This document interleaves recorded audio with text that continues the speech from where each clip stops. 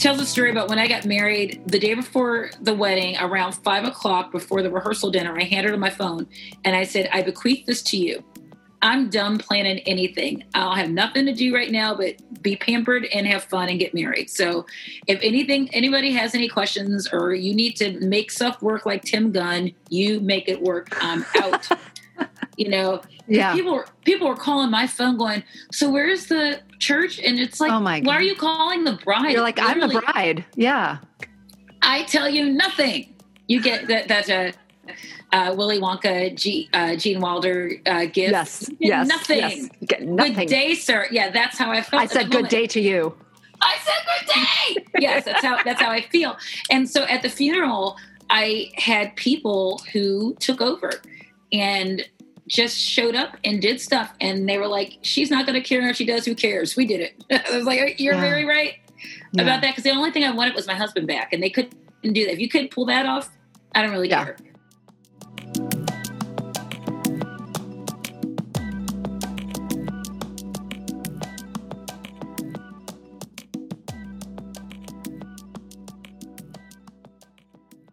Hello, friends. My name is Lisa Kiefhofer, and I'm on a mission to change the narratives of grief, one conversation at a time. I'm so glad you're joining me today. Welcome to Grief is a Sneaky Bitch. In today's episode, I'm talking with fellow widow Leslie Gray Streeter. I became a huge fan when I first read her book, Black Widow, a sad, funny journey through grief for people who normally avoid books with words like journey in the title. Now I'm grateful to call her a friend too. I am Leslie Gray Streeter. I am a journalist and an author. I'm a columnist for the Palm Beach Post, and I am the author of Black Widow, a sad, funny journey through grief for people who normally avoid books with words like journey in the title. They came out in March. Hi, Leslie. Thank you so much for joining me on Grief is a Sneaky Bitch today. I am so excited that you're here. Oh, thank you so much. So our listeners already just heard the name of your book, Black Widow, a sad, funny journey through grief for people who normally avoid books with words like journey in the title. And I legit laughed out loud when I came across this title. And I was like, this is my person. This is my woman. I've got to read the book. And it's so funny. We wanted the subtitles are hard. Yeah. Because titles and all are hard. We went through 2 or 3, but it was hard to find a subtitle that was not 1,000 words long and that said what I needed it to say, which is that it is both sad and funny, and it's not super depressing, and it's not like a rainbow unicorn, deeply solemn and serious treaties and steps by steps to recover from grief. It's none of that stuff because I don't know how to do that. So I opted, honestly, it had to be 87 words long. And at first I was like, I know this is too long. And my editor was like, no, that's funny. Yes. And the publicity people were like, no, we love it because it says exactly what it is and what it's not. And I went, okay, great. So, good. I get to be me in my book. Yes. I loved it just from the very beginning, because at first, you didn't want to be like, anything that, you could imagine walking through walking through a cornfield, as, Eva Cassidy plays solemnly in the background or something. I didn't want that because that's not who I am, so. That's perfect. I love everything about that. My listeners and the folks that follow me on Instagram and Facebook and Twitter and everywhere at Reimagine Grief will know that I devoured your book in about 2 days and kept posting nonstop quotes and pictures of the book. So I am so absolutely honored that you are joining me on the show, and also that we got to spend some time last week talking and getting to know each other and having some girl time talking about all of our shared experiences of being widows in the world, and adoptive mothers we have in common as well. Yes. Yeah. And I love that too. There's nothing like being with your people. And I think I said this to you last week, in this time, not only promoting the book, but in this time of national and international grief and, oh my gosh, where are we and what are we doing? I get basically 2 types of interview requests. One are, the outside people who are like, explain to us how you have experience in grief and how to recover from it, explain to everyone how to do this. And then there are the ones that I love, which are people like you who get it. And so I don't have to, I can take my shoes off. You know what I'm saying? I don't have to like explain it to them. And like, so when you lose someone, we're like, all right, let's do this, you know, because we've been there. And even though all of our losses are different and loss and grief are complex and unique, there's still a sense that we understand having that bottom dropout of your life and the ways to get back to some sense of whatever normalcy is supposed to be, I think are very similar in a lot of ways. And it starts with understanding that something crappy happened to you and admitting it. And then you go from there. Yeah, and naming it as grief. And I absolutely agree. It's interesting. It'll be almost 9 years since I lost my husband, and then 5 since I lost my good friend Joe. But I haven't had that much interaction with other widows. And you're exactly right that when you meet anybody who's experienced loss, there's a unspoken language, there's a shared experience between you that you get to start. I'll say, like, you get to start 2 chapters into the book. Yeah, exactly. Right? You don't have to kind of start with like the foreword and an explanation and your bio description and all that stuff. You get to like jump into the meaty part of a conversation. Absolutely. And that's exactly how I felt. I mean, it's how I felt reading your book, but it's definitely how I felt when we spent that time together last week talking. It was like we got to jump into the good stuff. Exactly. From the stupid stuff people say, which we're going to talk about a little bit today. Yeah. You write in your book, to just the complex, as you said, experience of the way, frankly, grief is a sneaky bitch sometimes. So yeah, it is. Yeah, exactly. Well, we're definitely going to spend some time today getting to know you, and so our listeners can get to know you. And by the end of this podcast, I know for sure everybody's going to run out and buy a copy of your book. Please do. I would like to just take this moment to say, please do not go to Amazon.com and buy a copy of this book. Please find a Black-owned bookstore nationally or in your local community and order it, which is what I did. Thank you. To support other businesses and to support Leslie's book becoming a national bestseller, which I know I'm hoping. And here's the thing. And I would love you to find a Black-owned bookstore. However, if there's a bookstore in your community, exactly, an indie bookstore that is struggling, I have no problems with you buying it there too, because we are indie booksellers. I'd love you to support Black booksellers, but if you can't, or there's like you walk past Joe, the bookseller, every day and he's there, you're like, I should buy a book from Joe. Buy a book from Joe. Joe needs the money more than Amazon does. So, amen. Absolutely. Absolutely. Well, we're going to explore your book a little bit today. And I wish this was a video podcast sometimes, because I could show you that I'm holding the very already worn copy of the book that has sticky notes and highlights and everything in it.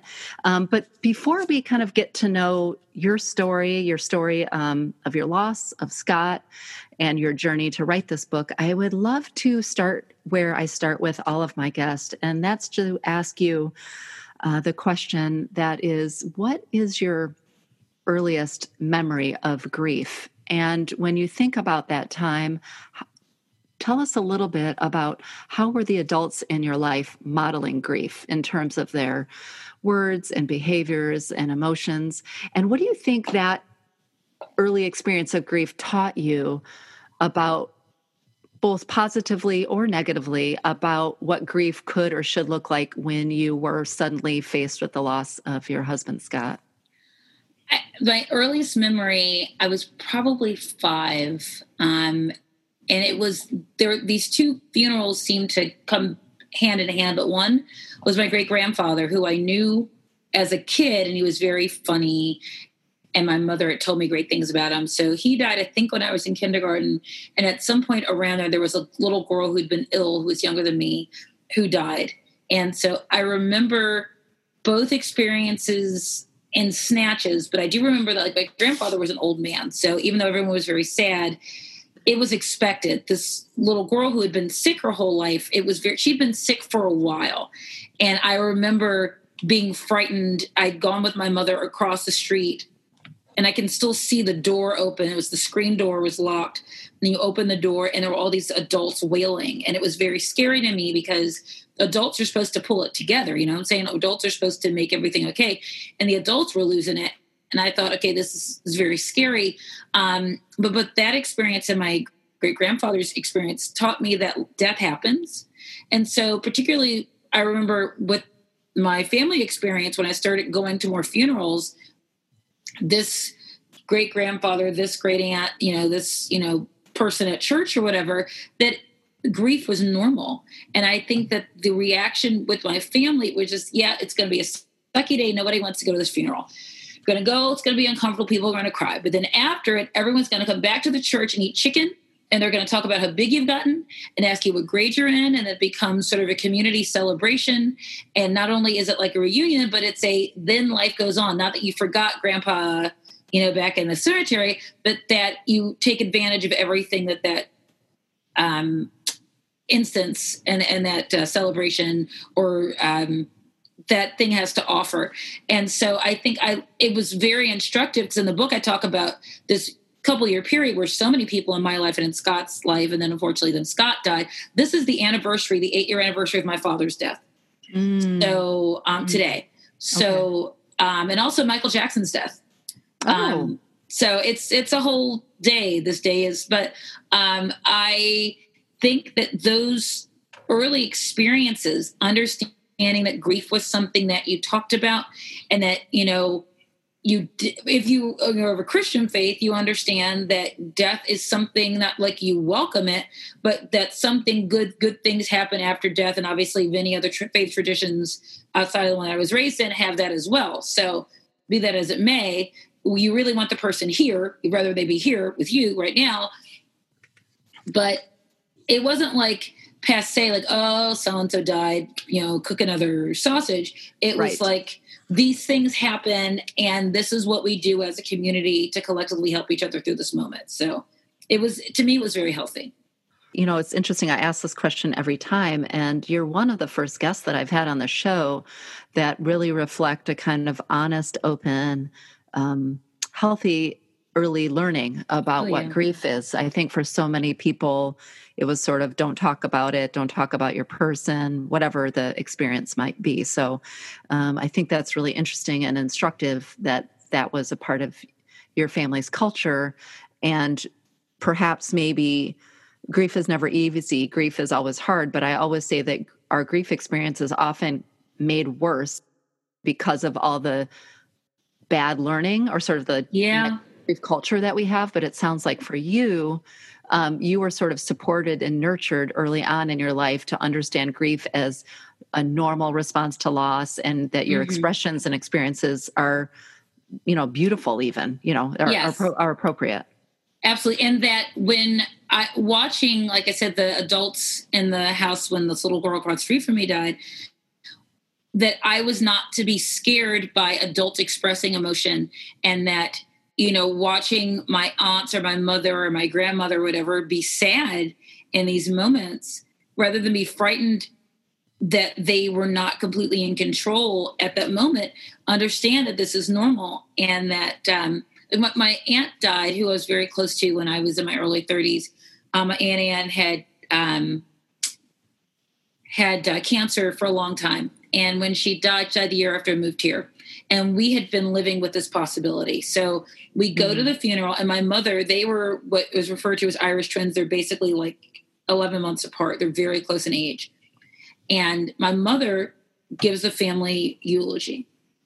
And she's talking. And I lean over to my sister and I go, how is she doing this? How is she able to be funny and smart and kind and, give this proper moment, which is very much my aunt and who she was? Because I don't think I'd be able to talk if anything happened to my sister. And my mother said, you would do it. Now, what's funny, at Scott's funeral, I didn't speak. So I'm like, I can't do this. I spoke at my dad's funeral, and we sang at my grandfather's funeral. We sang It Is Well With My Soul. And before I got up, I whispered to my aunt, it's a lie. It is not well with my soul. It's not well with I'm not well. Nothing, not well, not a thing.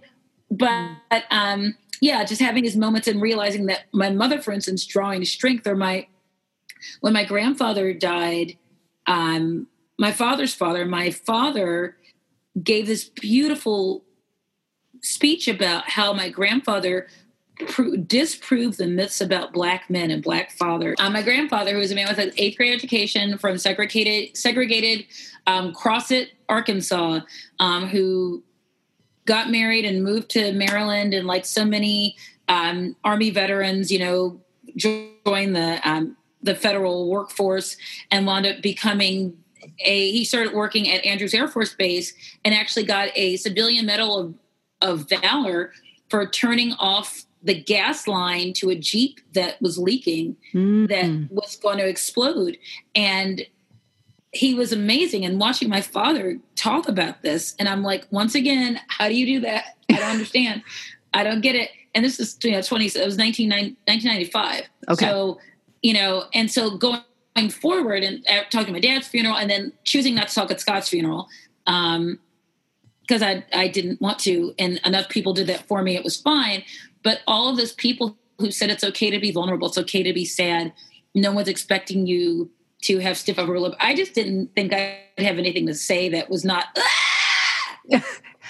Absolutely. Absolutely. Well, what a beautiful reminder that everybody gets to sort of navigate their grief differently in terms of memorializing and celebrating and how you do that, and that your family really modeled a way of doing that. That's beautiful. And that you also felt supported in your choice to not speak at Scott's service, even though you had seen a legacy in your family of people speaking too. Yeah. I was like, I had nothing to prove. I was like, because I said to my sister, she said, do you want to speak? And I said, do you think anyone's going to be mad at me if I don't? She goes, of course not. I said, then no.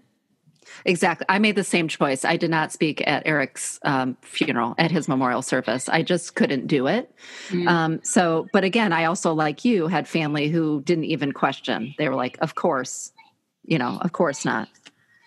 Well, we've talked about your dad, and let me just take a moment to tell me your dad's name. Ed. Well, let's just welcome Ed into this conversation too, and honor him, since today is a day of remembering of Ed, although every day is a remembering of Ed. It is, although as his family knew him Butch, which is a long story. Butch was his family. It was so funny when we would go places where people didn't know him, they only knew their business. And they go, so how's Ed? I'm like, who? Oh, okay. Oh, gotcha. Butch. Gotcha. Yes. Yeah. Well, thank you for bringing Butch into this, into our conversation today, and for sharing some beautiful memories about him and his life and the impact on you.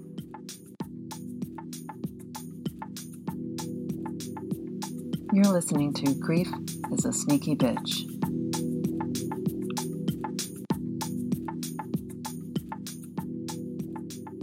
I'd love to switch gears a little bit and hear from you a little bit about who Scott is in life, and how you guys came to be in each other's life, and a little bit, just to the degree that you want to share, a little bit about what that loss experience was like. And I'm on a mission with Reimagining Grief and with this podcast to normalize us talking about death and loss and the honest experiences of grief.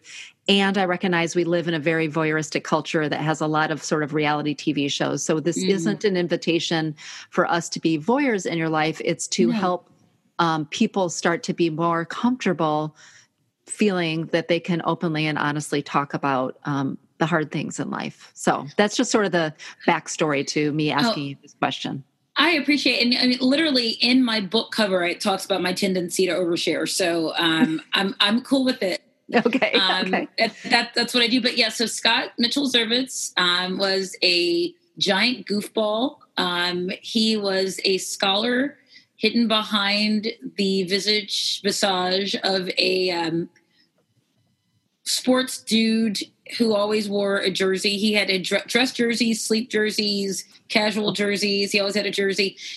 People underestimated him, I think, when they met him, because he just seemed like this dude down at the bar doing this thing, and he didn't even drink usually. He did that in his 20s. He was like, my liver doesn't want me to do this anymore. So he was one of the smartest people I've ever met in my life. He knew so much, but he did not lead with that. He made people feel comfortable.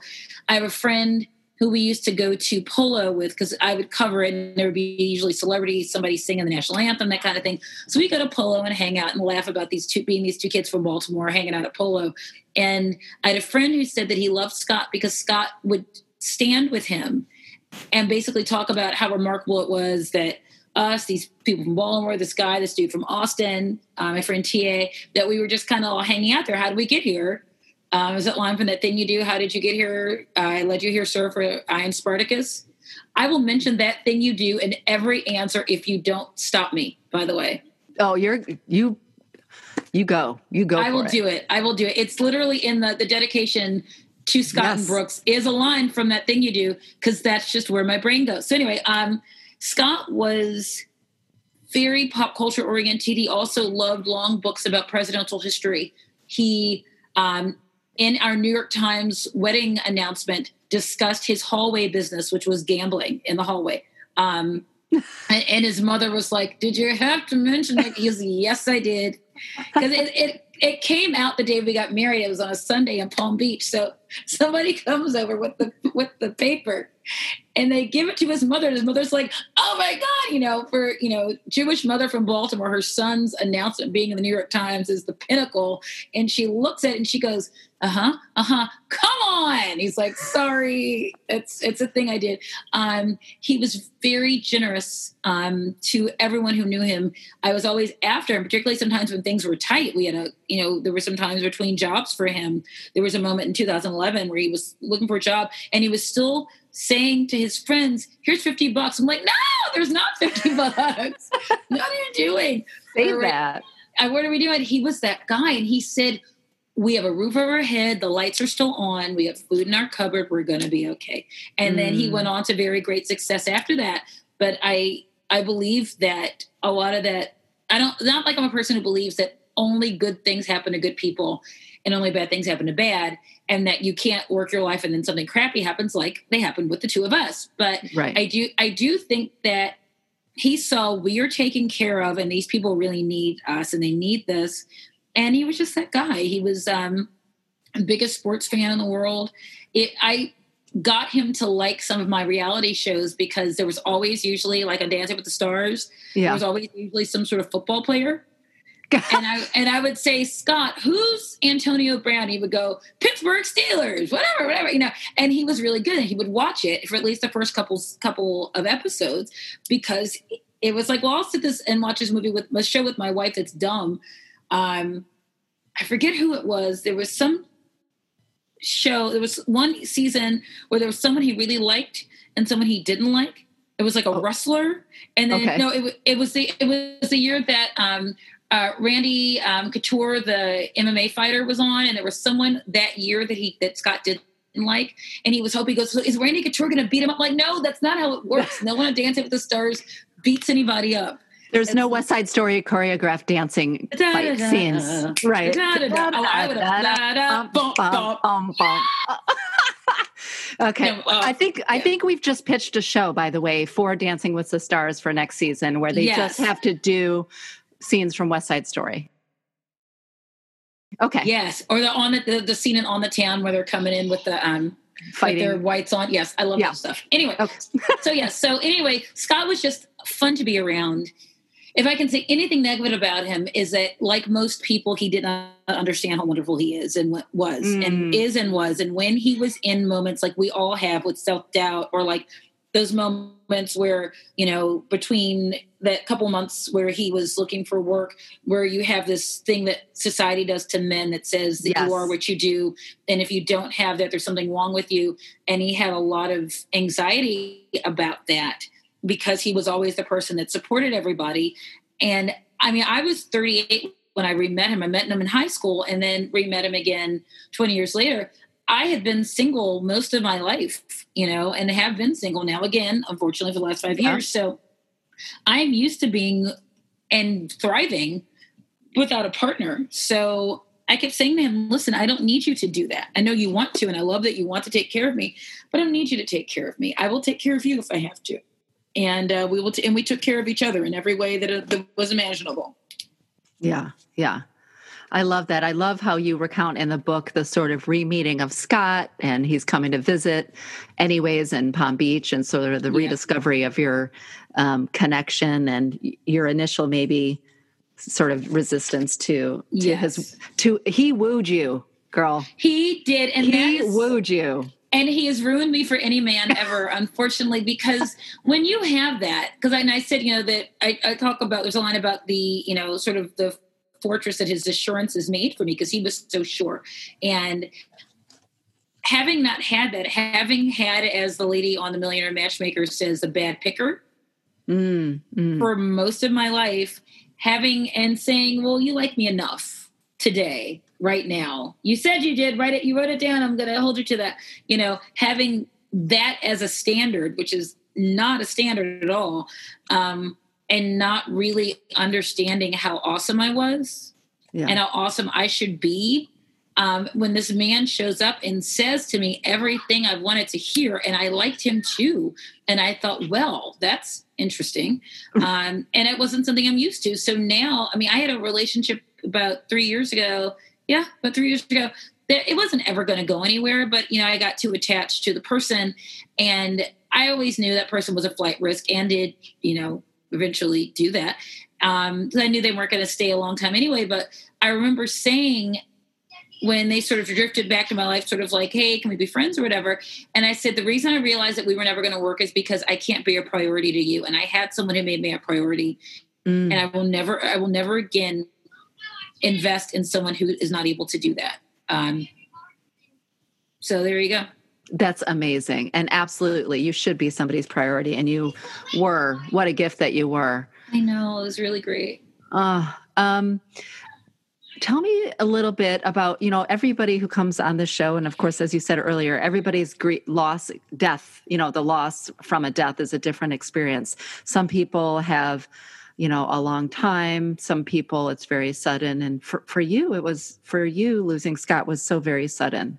It was. How do you, if you want to tell us a little bit about what happened, folks can read about it in the book. But I think more importantly, my question to you is, given that his loss was so sudden, how do you think that has shaped maybe your early grief, or how you sort of are navigating this time of making understanding or making meaning of that because of its suddenness? Well, I think it'll be 5 years next month. I think now at this point, those differences are not as profound. Yes. But I think certainly in the beginning, it's just because, there's when you lose someone, and it's bad either way, but right. There was no preparation. I didn't have any preparation for this. Like when my dad had been ill, we knew he was dying. We knew he was going to die. And so there at least was some, housekeeping stuff. Like we knew where the box, the keys to the safe deposit box were. And we made sure, my mother made sure that the wills and all those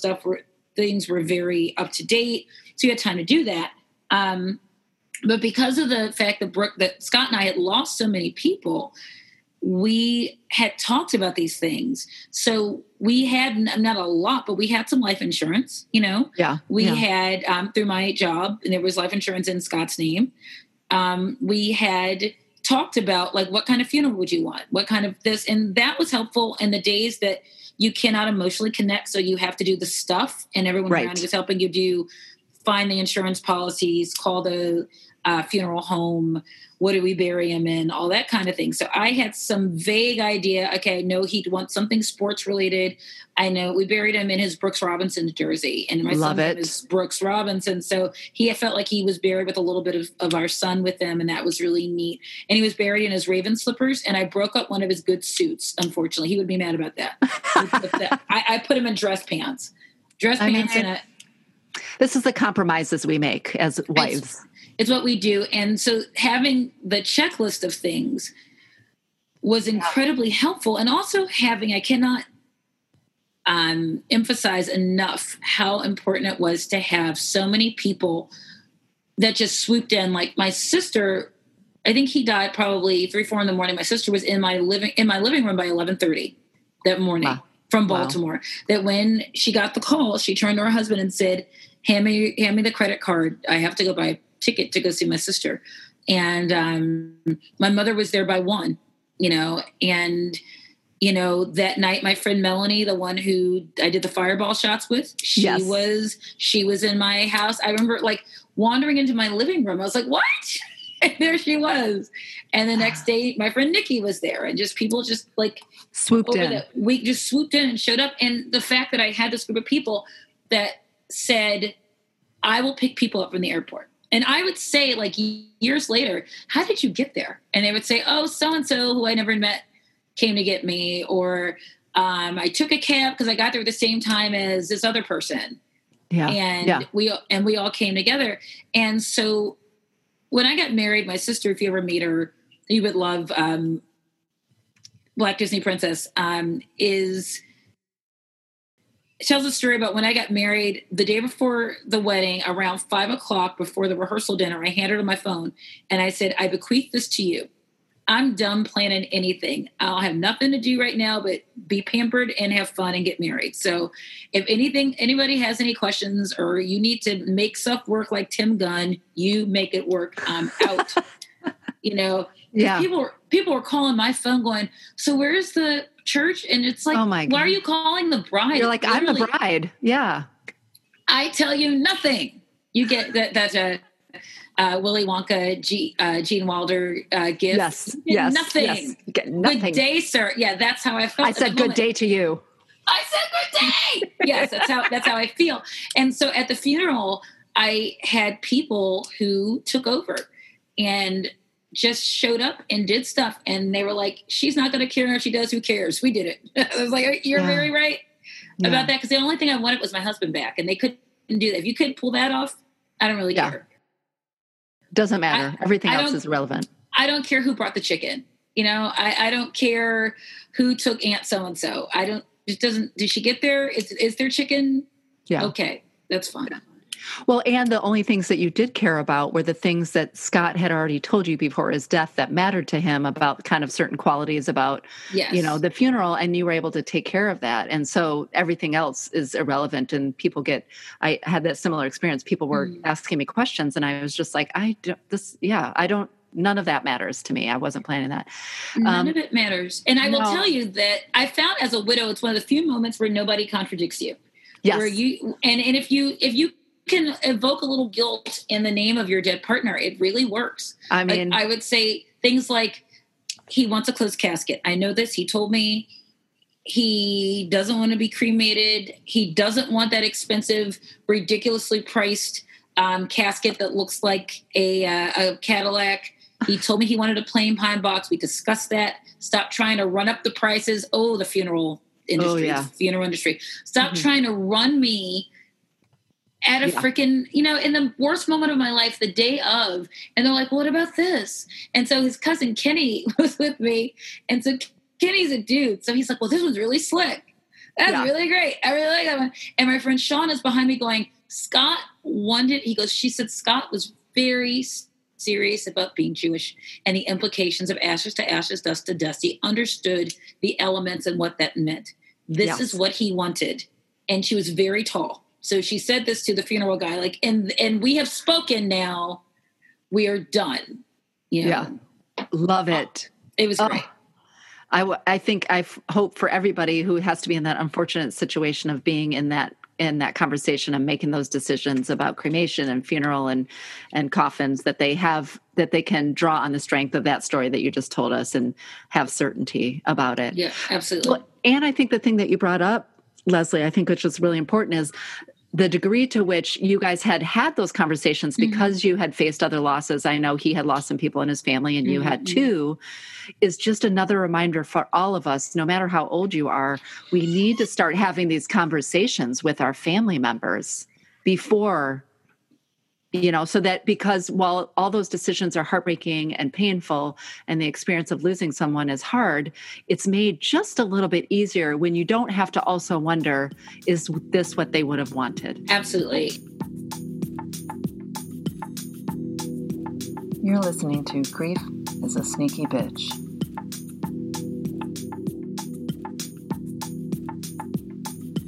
So later in the show, you're going to hear Leslie and I rail against the stupid things people have said to us in our grief. And I get it. I know it's hard to know what to say sometimes. That's why I created a line of empathy cards that helps you find language when you're at a loss for words. So after the show today, head over to reimagininggrief.com and pick out your favorite cards so you have them available when you need to show up for someone in their grief. And you just kind of said that about you get to kind of claim the marker of widow. And sometimes, which is, of course, a thing I just wrote about this the other day at Reimagining Grief, which is because we just passed International Widows Day, which is a thing and a club that none of us want to be in. Nope. But I'd love to read to you from your book. Is it weird if I read your own words back to you? No, do it. Okay. Do it. But there's a couple of, there's so many passages that I marked, but I'd love to start exploring a little bit about the quality of this particular type of loss, about being a widow and about the shift in roles. There are two passages in the book about that widowhood that I think, if for those of you who are widows and listening, you will be nodding your head like I did when I was reading the book. And for those of you who aren't, but maybe have a widow on your life, I hope Leslie's words will help illuminate for you kind of the experience and the confusion and the heartache of that experience of being a widow. So at one point in your book, you were sort of talking about this title and the reality of being it. And you said, I was with Scott for a lot longer than 3 weeks, and I don't think I'm being unreasonably dramatic here, but I'm still afraid of being too much, of doing too much, of bumming everyone out with my inconvenient sadness. I don't want to be the widow who's a burden. I don't want to be the widow at all, but I'm never not going to be a widow. Leslie, when I read that, I literally think I could have got whiplash because I was nodding my head so big. I think you really spoke truth to the world about the complications of feeling so much, of grieving so hard, and at the same time, the pressures that we have to be happy and to be okay and to perform into our okayness, and that we somehow are a burden to people in our grief. Well, and it's as a woman and as a mom, you learn. I had a discussion with a friend of mine this morning, my friend Libby, about how women from the womb probably are socialized not to be a bother and to overly explain things to people when you say no. And I love this thing that says no is a complete sentence. Yes. But we're not raised to believe that. And I think that as a woman in that moment that I'm writing about, it's really about what you are socialized to be, which is not a bother, not too much, not an inconvenience. And I think at that moment, first of all, this awful thing happened to you. You get to be a little inconvenient because you were inconvenienced. Yeah. So I think you exactly to do that. But I could feel the energy drain from a room when I walked into a room in the 3 months, 6 months, whatever. People go, oh, it's her. And you're having a really great day, right? And then you got out of bed and you felt really good. And then someone walked up to you and they cover you in their, and you're like, well, I'm just going back to bed now because it's ruined now. Thank you. Any sort of momentum I had to feel better about myself today is ruined because of this. Absolutely. People don't even have to say a word. I do remember those early years when my friends would sort of, drag me into a restaurant or to a room or to a party, and I could just feel the energy drain with the look or the sigh or that people wouldn't make eye contact, by the way. No. It was also that kind of energy. So I think I appreciate the way you brought that piece to light. And also, as you reminded the readers, and you and I are reminding our listeners now, which is, you get to cash in that chip. You aren't too much. You get to feel however you feel. And if other people are uncomfortable, that's their problem, not your problem. It is. And I think it also helps because no one before this experience and this book really knew me outside of Palm Beach County, Florida. But those who knew me understood that too much is kind of what I do. So own it. And I have become even more too much. I've begun way too much since then. Because I'm getting older. I think maybe I'm headed into my purple hat situation, red hat society, purple thing, but in a sexy way. And I think that I'm just like, life is too short being widowed teaches you that you were promised nothing. And so why do you want to, in whatever form you take in your next life, look back and go, I screwed up all the opportunities I had to have fun, to explore, to be as fun and adventurous and sexy and brave because I was worried about what people thought of me. Right. Screw that. I'm done with it. That is exactly the lesson of loss and exactly the lesson of widowhood. And I would say you aren't being too much. You are being authentically you. Yes. And I think if we can think about the gift, in a way, this is a weird word for death loss or any kind of loss, which is the reminder that there is no guarantees, and to walk around being authentically you. And that means you're going to push back against our cultural weird obsession about happiness being the only emotion that is socially acceptable. Ugh. So, exactly.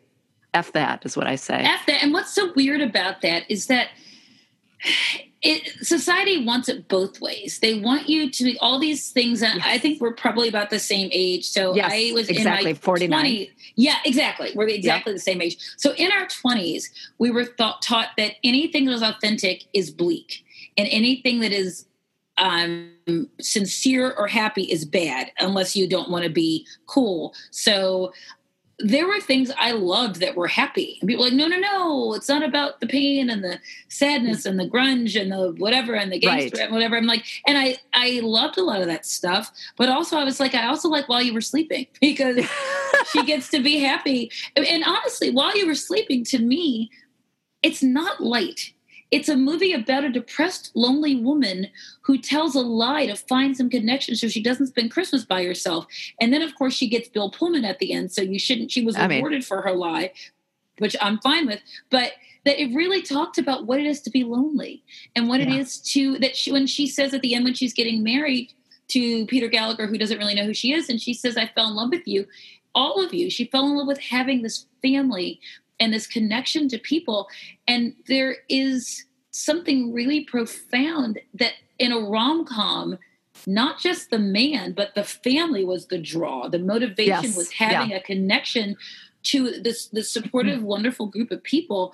And I think that when we talk about loss and stuff, we really have to consider that it's not just the person that you lose, it's maybe their friends, or maybe an easy connection to their family, or maybe the clubs that they used to go, people think it's weird and they don't want you around, or it's odd, or that was the connection. So taking time in your life while you are alive to form connection is really great. I've become close to members of Scott's family and friends of his and stuff, and I've become closer to friends of mine whose friendship changed when I met Scott because we became couple friends. Yes. And those friends have continued to support me. Awesome. In a beautiful way for Scott. And it's really kind of great. And I think what you're pointing to there is also kind of about, we have some weird contradictory rules in our culture about like being happy only, but also we have to perform sad. I would say the flip side about being a widow. I remember the first time I sort of laughed out loud. I was by myself. It was 3 a.m. I was watching an old episode of The Daily Show when Jon Stewart was still on it. And I was not sleeping because we don't sleep in the early days. And I remember Jon Stewart said something and I laughed out loud, and I immediately caught myself. Oh, wow. And then cried. Wow. Because there's this idea that you can't be like that. I was wrong for having a happy moment in the midst of this grief. And so what you're talking about is kind of these cultural contradictions that sometimes hold us prisoners, I think, when we're grieving, because we're expected to sort of perform into one emotion or the other, depending on what societal rules expect. And in fact, I'd love to, I don't know if you love this or hate this, but I'd love to read another passage that you wrote that I think is so beautifully poignant about that very confusion that we face, but again, particularly as widows, although I think this could apply to lots of different kinds of losses. And you are talking about sort of the rules of widowhood. And you say, the thing about being a widow in the 21st century, as opposed to 100 years ago, is that there is no socially accepted mourning period that governs when you can leave the house, how much unflattering black drapery shit you must wear, and for how long, or when you get to date, or whatever you want to call it. And I, again, Leslie, literally nodding and laughing and crying my way through this whole book. I just loved that passage because it was such a reminder about, like, not only are you just in this grief brain fog and your person that you love has died, you're constantly sort of fighting against this ambiguity and this uncertainty about how or what you're supposed to say, feel, perform, be, behave. And this is a sort of concern because there's no sort of rules. You know, it used to be like you wore black for a year and you didn't leave the house or whatever, depending on your culture, your religion. And we're having to sort of make up our own rules at a time. And yeah, feel like, did you have any in the early days of after losing Scott, did you have any sort of overt interactions with people where they sort of called you on how you were sort of quote unquote performing your grief? Or you know what it was? I felt like society doesn't have set rules that are right, but they'll tell you if they're wrong. They're certainly they're waiting for you to tell you if you're wrong. So it was more like just a feeling I got, like feeling like I was going back to work too soon. I had to, you know, go back, or people saying, well, you obviously you want to move immediately. And I go, no, I don't want to move yet. I mean, I still felt him in the house. You know, we moved about 6 months later, my mom and Brooks and I. But people, the of courses are what makes me want to slap people. Oh, people go, yes. Well, of course you'll move, or of course you don't want to move. Well, of course. So people saying, so you'll be moving back to Baltimore, right? Like, I know my mother's moving here. She literally already has a lease, and then she broke it and moved it with us. But people just deciding what I was going to do. And I've always been resistant. I'm that stubborn child who will stand on, you know, the ledge and go, no, I'm doing it the way I want. I know that I'm going to fall off, but it's because I choosing it. I'm choosing it. Choosing, you know, I'm that awful person. But I love that people said these things out of concern, out of love, and out of maybe their own experiences. And it's also out of their own fear, I think. Well, a lot of the stupid things that people say to us in our grief is because they're seeing themselves reflected in our story, and it feels really painful. So they say things that I'm sure they think are trying to make us feel better, but it's really about making them feel better. Does that resonate for you? Oh, no, absolutely. It makes them, and I think that's part of when I go into like the things that people say to you. Yeah. It's that. I mean, one of my best friends, very best friends in the whole world, was one of my college roommates, Anne. She and my friend Patty, who's also one of my roommate, came down for the funeral, and we saw them at the funeral, cried, whatever. I talk about Patty having like the cry face. Yes. Like, ugly cry. So they come to the house after, and then the next day they were flying out. They were there for 2 nights. They stayed in the same hotel room. They were flying out back to DC the next day. And they both live in Montgomery County, Maryland. And rather than, they called me to make sure I was okay. And I thought they were going to come over. But of course, there were lots of people in the house, and I'm not really there. There may have been something extra in my coffee. I'm going to just be honest. I probably, I think at noon, I was like, is it noon yet? And the bourbon went into the coffee. It happened. I'm not sorry. It's what I do. I'm not a drunk. It's just what it was. So I wasn't driving. So anyways, so I'm calling them, or they come to the house. They come to the house. And finally they called me and said, we were going to come see you, but we wound up at the Breakers, which is the fancy hotel on Palm Beach. And we wanted to, because both of us have kids and husbands, and we never get to be without them. And we're both really sad. And so we went and got mani-pedis. And I went, yes. Hell yes. Get mani-pedis. And they said, can you come? And I said, we wanted you to come with us. And I said, I can't, because literally there's people in my house. I can't in the middle. And my mother said to me later, you really should have gone. You really should have gone. Because I had dropped someone off. It was the first time I was driving.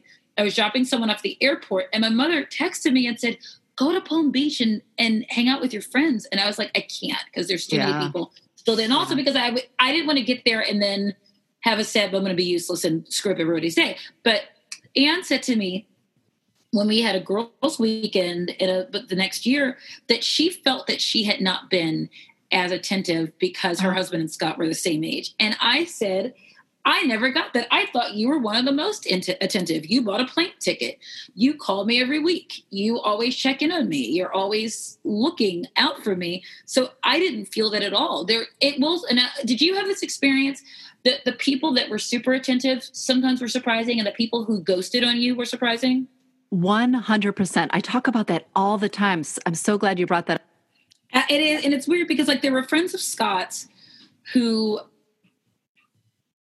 I was never particularly close to, but who and were having their own grief and guilt and that kind of thing. And I had to reach out to that guy, and I resented that I was the person I had to reach out. I'm the widow. You should reach out to me. Right. And he shows up occasionally, but it's not a thing. And I learned, okay, this is not, I thought this would be a person that collectively we would grieve together. This is not that guy. And I hope he's okay.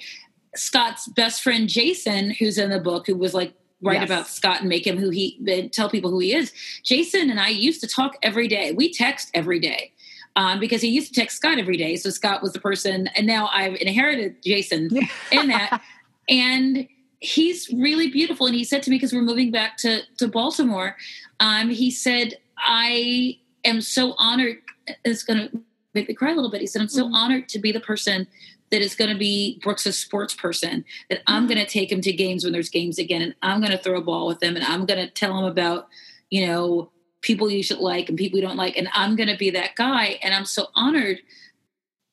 And I didn't expect that. I mean, I knew we were going to stay close, but I didn't expect that he was going to say, Melanie, my friend's husband, Josh, has become...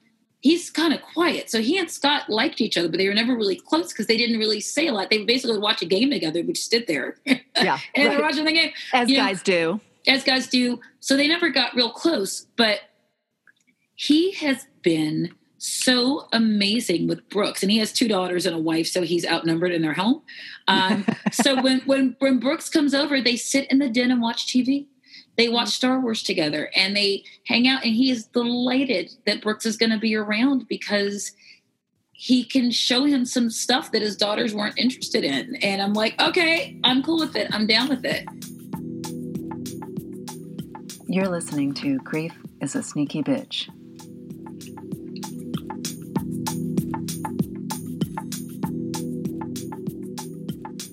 And, we started this particular part of the conversation talking about kind of the stupid things people say. And again, about, of course, it comes usually from a good place, not a malicious place. But I'm going to read another passage just because this was so quintessential. And I'll tell you a little bit about why I loved it so much. You said you were sort of talking about people showing up and the fake smiles and the different things and the, I'm sorry for your loss statements that people say, which is a pet peeve of mine, but we can do that another day. Mm-hmm. Yes.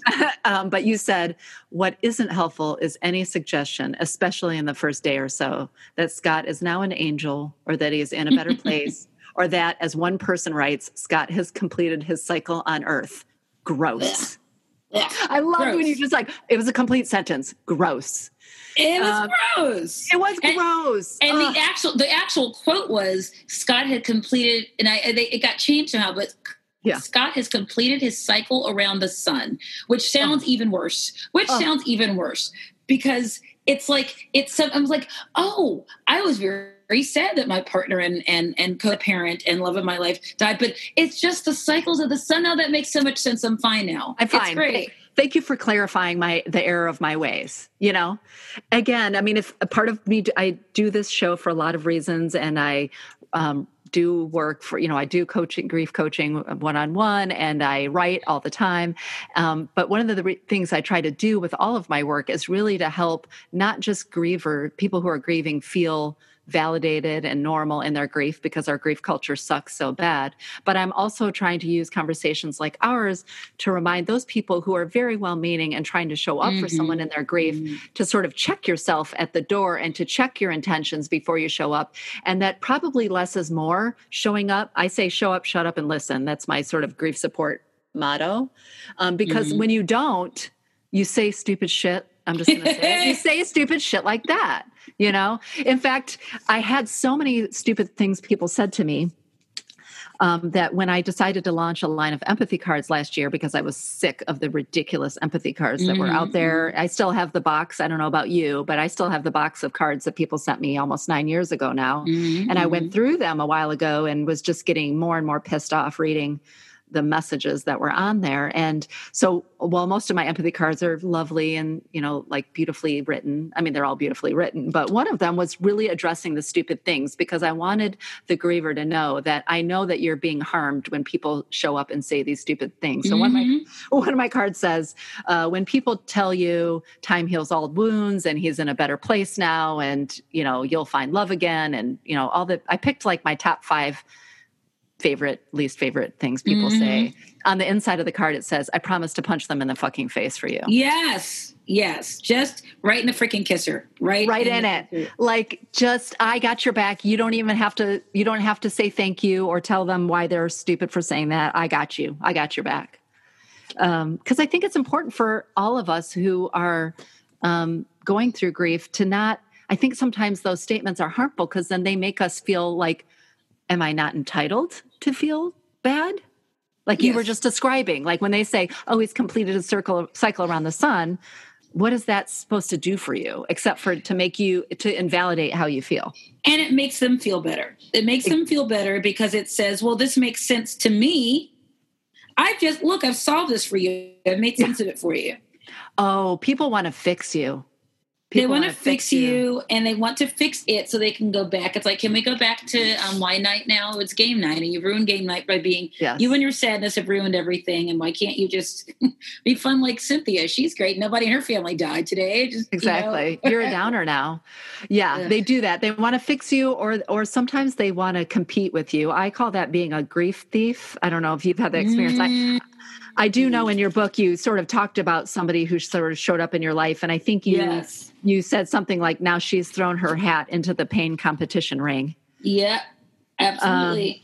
Those people. Oh, and again, I think for the most part, I can't speak for everybody. Some people is dicks, as I like to say. They is dicks. I got that expression from a friend's neighbor, but I think though most people's intentions are good, because they want to show you that they can relate, they inadvertently, what people don't realize, so I'm saying this again to the listeners who are trying to show up for someone who's grieving, is you then change the focus to be about you and not about the person you're supposedly showing up to support and attend to. So while I do think like you and I started this conversation today on the podcast talking about how nice it is to speak to somebody who has a shared experience, because you can start in chapter 2, there's a place and a space to understand when it's not time to share your story. And I think that's especially true when you're showing up for somebody who's early in their grief. Yep, absolutely. And just right now, this, conversation we're having in the country about our reckoning with race and racism, what it's done to us, and what's done to us mostly because we tried to pretend, well, not me, I couldn't pretend, but other people pretended that it didn't exist, is that there's a discussion with allies about trying to actively avoid centering yourself. Exactly. And it relates to what you said, when you center yourself in other people's grief. And like you say, I am the star of this show, so I'm going to go into this thing as the star of the movie, and Stacey's grief is periphery. It's the scene that's set, and I'm going to, judge everything by how it makes me feel and then leave. Stacey gets that, and you're useless, and you should just stay the hell home. Exactly. If you are not willing to say in this, if you cannot make things about the family of the person who died for 5 minutes, I don't know why you're bothering. I don't know why you can't do that. I'm sorry for your loss. I'm sorry that reminds me of my own mortality. I'm sorry that it reminds me I didn't get stuff checked and I should have gotten it checked, or it reminds me that I never made up with fill in the blank. Or I know somebody who had this thing happen to them, and let me tell you their story. Oh my God. And it was so funny. I have a friend, I don't see her a lot, but she had a 1-2 punch that the 2 central figures in her life, her dad and her dog, died right around the same time. Yeah. Right around the same time Scott did. And I saw her at a bar class, which she's a beautiful, tall ex-dancer, and I am not. And she came over to me and she started to cry and she said, I felt stupid crying about my dog. And I said, everyone who knows you knows that your dog was one of the central figures of your life. Why would I feel bad? You're not comparing it. You're just saying this happened. And your dad, who was your rock, these two beings loved you and were central to you. I would never be that. Because that's an expression of grief that is normal. It's not the people saying, oh, it's like when my dog died when I was 12. No, it's not. No, actually, not at all. Or it's like when my boyfriend broke up with me. No, it's not. He's still alive. All these weird things. It's like you don't have to relate. I think the conversation about race is that people have to make it make sense to them. Yeah. To feel bad. Why can't you just be empathetic? Why can't you just say, I'm sorry this happened to you?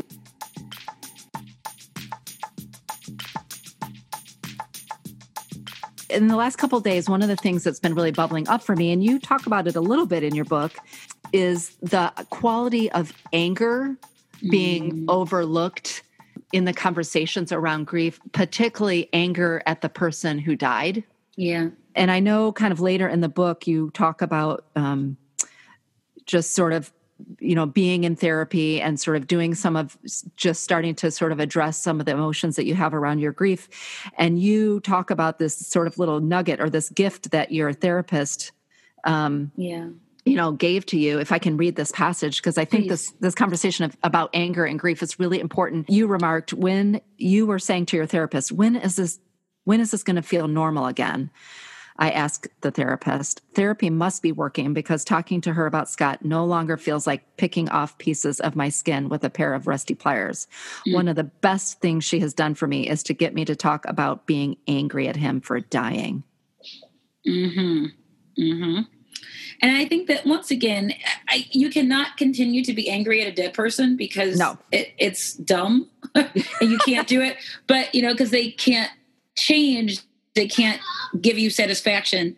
Right. And that I think that the difference is that allowing yourself to feel your feelings and name your feelings and say, how can I work to the point where this is where this works and isn't like fruitless and there's a point to it is really important. And I think that for too long, particularly women, we're supposed to eat our feelings, both literally and figuratively, which is why I gained weight, and not talk about it because, it's not fair to be angry at him because he's not here to defend himself. It's like, but I get to be because that's how I feel. So I get to talk about, there's a movie from, I think, the early 2000s called The Upside of Anger that Joan Allen was in, where her husband leaves her. And it's about this woman who gets divorced in her 40s. And it's thrust on her. She never wanted to be a single mother. She never wanted to be in these things. She didn't want to be alone. And she reacts in the opposite way everyone thinks. Everyone thinks that she's going to cry and, be delicate and fragile. And she responds by being a raging bitch to everybody. And it's something really beautifully, she was not pleasant, but it was something cathartic about that. In her grief over her marriage, she embraced, perhaps too long, but embraced, this wasn't fair. This should never have happened to me. This is not my fault. This was a decision that someone else made that changed my life immediately and made me feel as if I was a passenger suddenly in a life that I thought I was a driver for. And I don't like it. And while it's rude to continue to take that out on people, acknowledging that she didn't feel like crying. She was not a shrinking violet. She was not going to sit in her tower and eat bonbons and watch Hallmark movies and listen to Gloria Estefan songs about not being able to live without you. She was like, F this, I'm mad. And F this, I'm mad. It's like, I call it my Lieutenant Dan moment, where, where once again, I'm a pop culture reporter. So there'll always be these references. I love it. But that moment in Forrest Gump when Lieutenant Dan, whose grief again over his leg, over the military career he was supposed to have had, over the shame he thought he brought to his family, over the loss of what he felt valor was supposed to be. And when they have the big, moment on the boat, on the shrimp boat, where there's this huge storm. And at the end, it's calm again. He's on his back. blowing bubbles. And Forrest Gump says, I think he made his peace with God. He did that by telling God how mad he was. He did it by saying, bring this, let's do this thing. We're here. Let's do this thing. And that's the only way I know how to get things done. It's just to be honest about whatever I'm feeling at that moment. Because you feel it regardless. You feel it whether you admit it or not. And I think the truth is what you were just saying. It was like, if you don't get it out, it goes inward and we start turning it on ourselves. And so the kind of the work of grief, or however you want to tell, or the journey, quote unquote, the work of grief, I think is actually starting to like open up and acknowledge all the feelings, especially the ones that we're not so comfortable with. And anger is often one of them. And it doesn't have to be logical, by the way. Like, who said emotions are logical? No, thanks. So yes, I agree. Being angry at a dead person seems illogical, but there it is. You have a feeling. There it is. There it is. The feeling. You got to feel the feels. Is there, you spent a couple of years writing this book. You're kind of doing the virtual book tour, as it were, obviously, because we're doing this interview in the time of COVID. But having to sort of talk about it and reflect back, are there things that you learned by the act of writing this book that were particularly, aha moments, or that really sort of shifted the way you're thinking about how you're showing up in the world now, how you are carrying Scott's memory forward, carrying your father's, Butch's memory forward, et cetera? Is there I do. I think that mostly it's, not that I need validation of my feelings, but so many people telling me that I got it right. And that even though we have different grief experiences, unique grief experiences, the fact that we have this sense of, like you said, the nodding, oh, that makes sense to me. Oh, I get this, told me that I got it right. And that I spoke to so many of his relatives who've had a chance to read the book and said, did I get this right? Did I get him right? And they said I did. And that means so much to me because he's not here to do that. So I had to introduce the world to Scott Zerfitz, which is an honor, man. That's such an honor that you or all these other people know who he is and know his name now because I told them about them, and I hope I did a good job. So just the sort of like also the validations of the feelings of the feels, as you said. Yes. Yeah, feeling the feels. Feeling the feels that you were right, that it was okay to be angry, and it was okay to be a little drunk, and it was okay to be, not a lot, a little, but it was okay to be a little, to feel funny. It was okay to laugh at moments, or to put my foot down and say, I don't want this, or I do want that, or this is something that I'm comfortable with or not comfortable with, all of these things, to find my voice. Because as I said, I think I say this in the book about when you're a single mother, all of a sudden you're where the buck stops. You're the one that makes the decisions about where you live and where the kids go to school and, what backpack they're going to buy and what sport they're going to play or not play, or what instrument they're going to play or not play. And you're the one that is leading those decisions. And, once again, to quote Fiddler on the Roof, there was no other hand. It's your hand. You're the one that's doing it. And you're the only person that can really, you can't second guess yourself. And I've learned not to, by the way. That's one of the most important things I've learned to do, is that I am enough. And I don't make decisions stupidly. I don't make decisions like this move, for instance. I don't make decisions without a backup plan or without some guidance or some support. I wouldn't play with my kid's life that way. But at the end of the day, you got to be the one that makes those decisions, and you have to feel comfortable. And I think when you stop asking for permission, I think in the beginning, there was a moment where I wasn't sure of myself at all. So I would say to my mother who's widowed, or to other people, does this seem right? Does this feel right? And after a while, I think once you go from I'm asking advice and people understand you're not asking them for permission. Yes. And sometimes there's that abrupt moment where they go, oh, wait, what? Because you said, yeah, thank you for giving me your advice, but I'm not going to do that. And there's almost this like moment that's both about wanting to protect you and also about thinking that you were asking their, not permission, but that you were following their advice because it was so sage. You're like, yeah, Ron, I'm good. Yeah. I'm clear on that. But learning that I can't ask anyone permission. I couldn't ask anybody permission to date. I couldn't ask anybody permission to lose weight or not lose weight. I couldn't ask anybody permission to call this book what it is, because people would read it and go, oh, you're a real candid about that. And I knew there was a judgment in that. I would go, yeah, okay. Oh, I loved every single sentence in this book. So thank you. Thank you. Really, I really did. I love that. And I love, you spoke really beautifully right there to kind of finding yourself again, finding a new version of yourself. But that doesn't mean it's at the expense of carrying Scott forward and even carrying Butch forward. I mean, this book was obviously about Scott and his memory. And I think that's the beauty that we get to do in telling our stories of grief, is that we get to integrate and bring forward their life into our future. And now so many people are going to know about Scott, who already do know about Scott and what he means to you, and his love for you, and his love and adoration for Brooks is beautiful. And that's like that. I think that storytelling is such a gift. Thank you. I'm so excited that I knew I was going to be a writer when I was a little girl, and just figuring out like how that was going to be. And I was going to be a journalist since I was like 14. And so this is the only thing I know how to do. Yeah. So I'm really happy that, not that it's not difficult to write, but it's not that hard for me. Yes. I already have the thing. The doing it, sitting and making yourself do it is really hard, because I'm human jazz hands. I'm all over the place. Like, ah! So making myself focus on that is like, all right, I guess I have to do this. But I love being given the platform to tell these stories very much.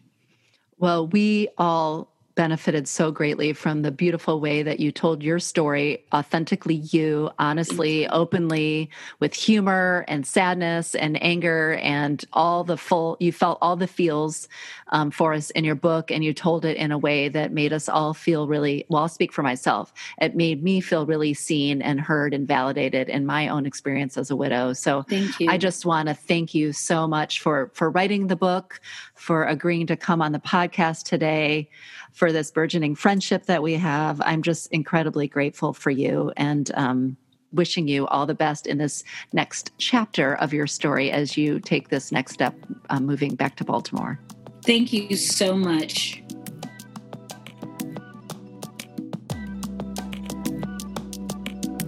Hey there, I have a quick favor to ask you.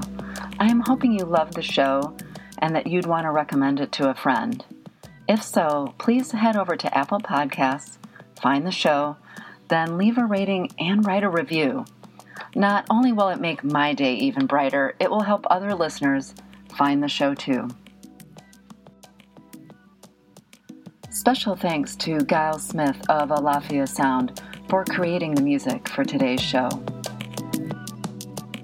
I hope you've caught a glimpse of your own story today, or learned something new that allows you to show up more fully for the griever in your life. Or perhaps that you found language you can use when you're at a loss for words. I'm your host, Lisa Kiefhofer. Until next time, I see you, I hear you, and I'm holding you in my heart.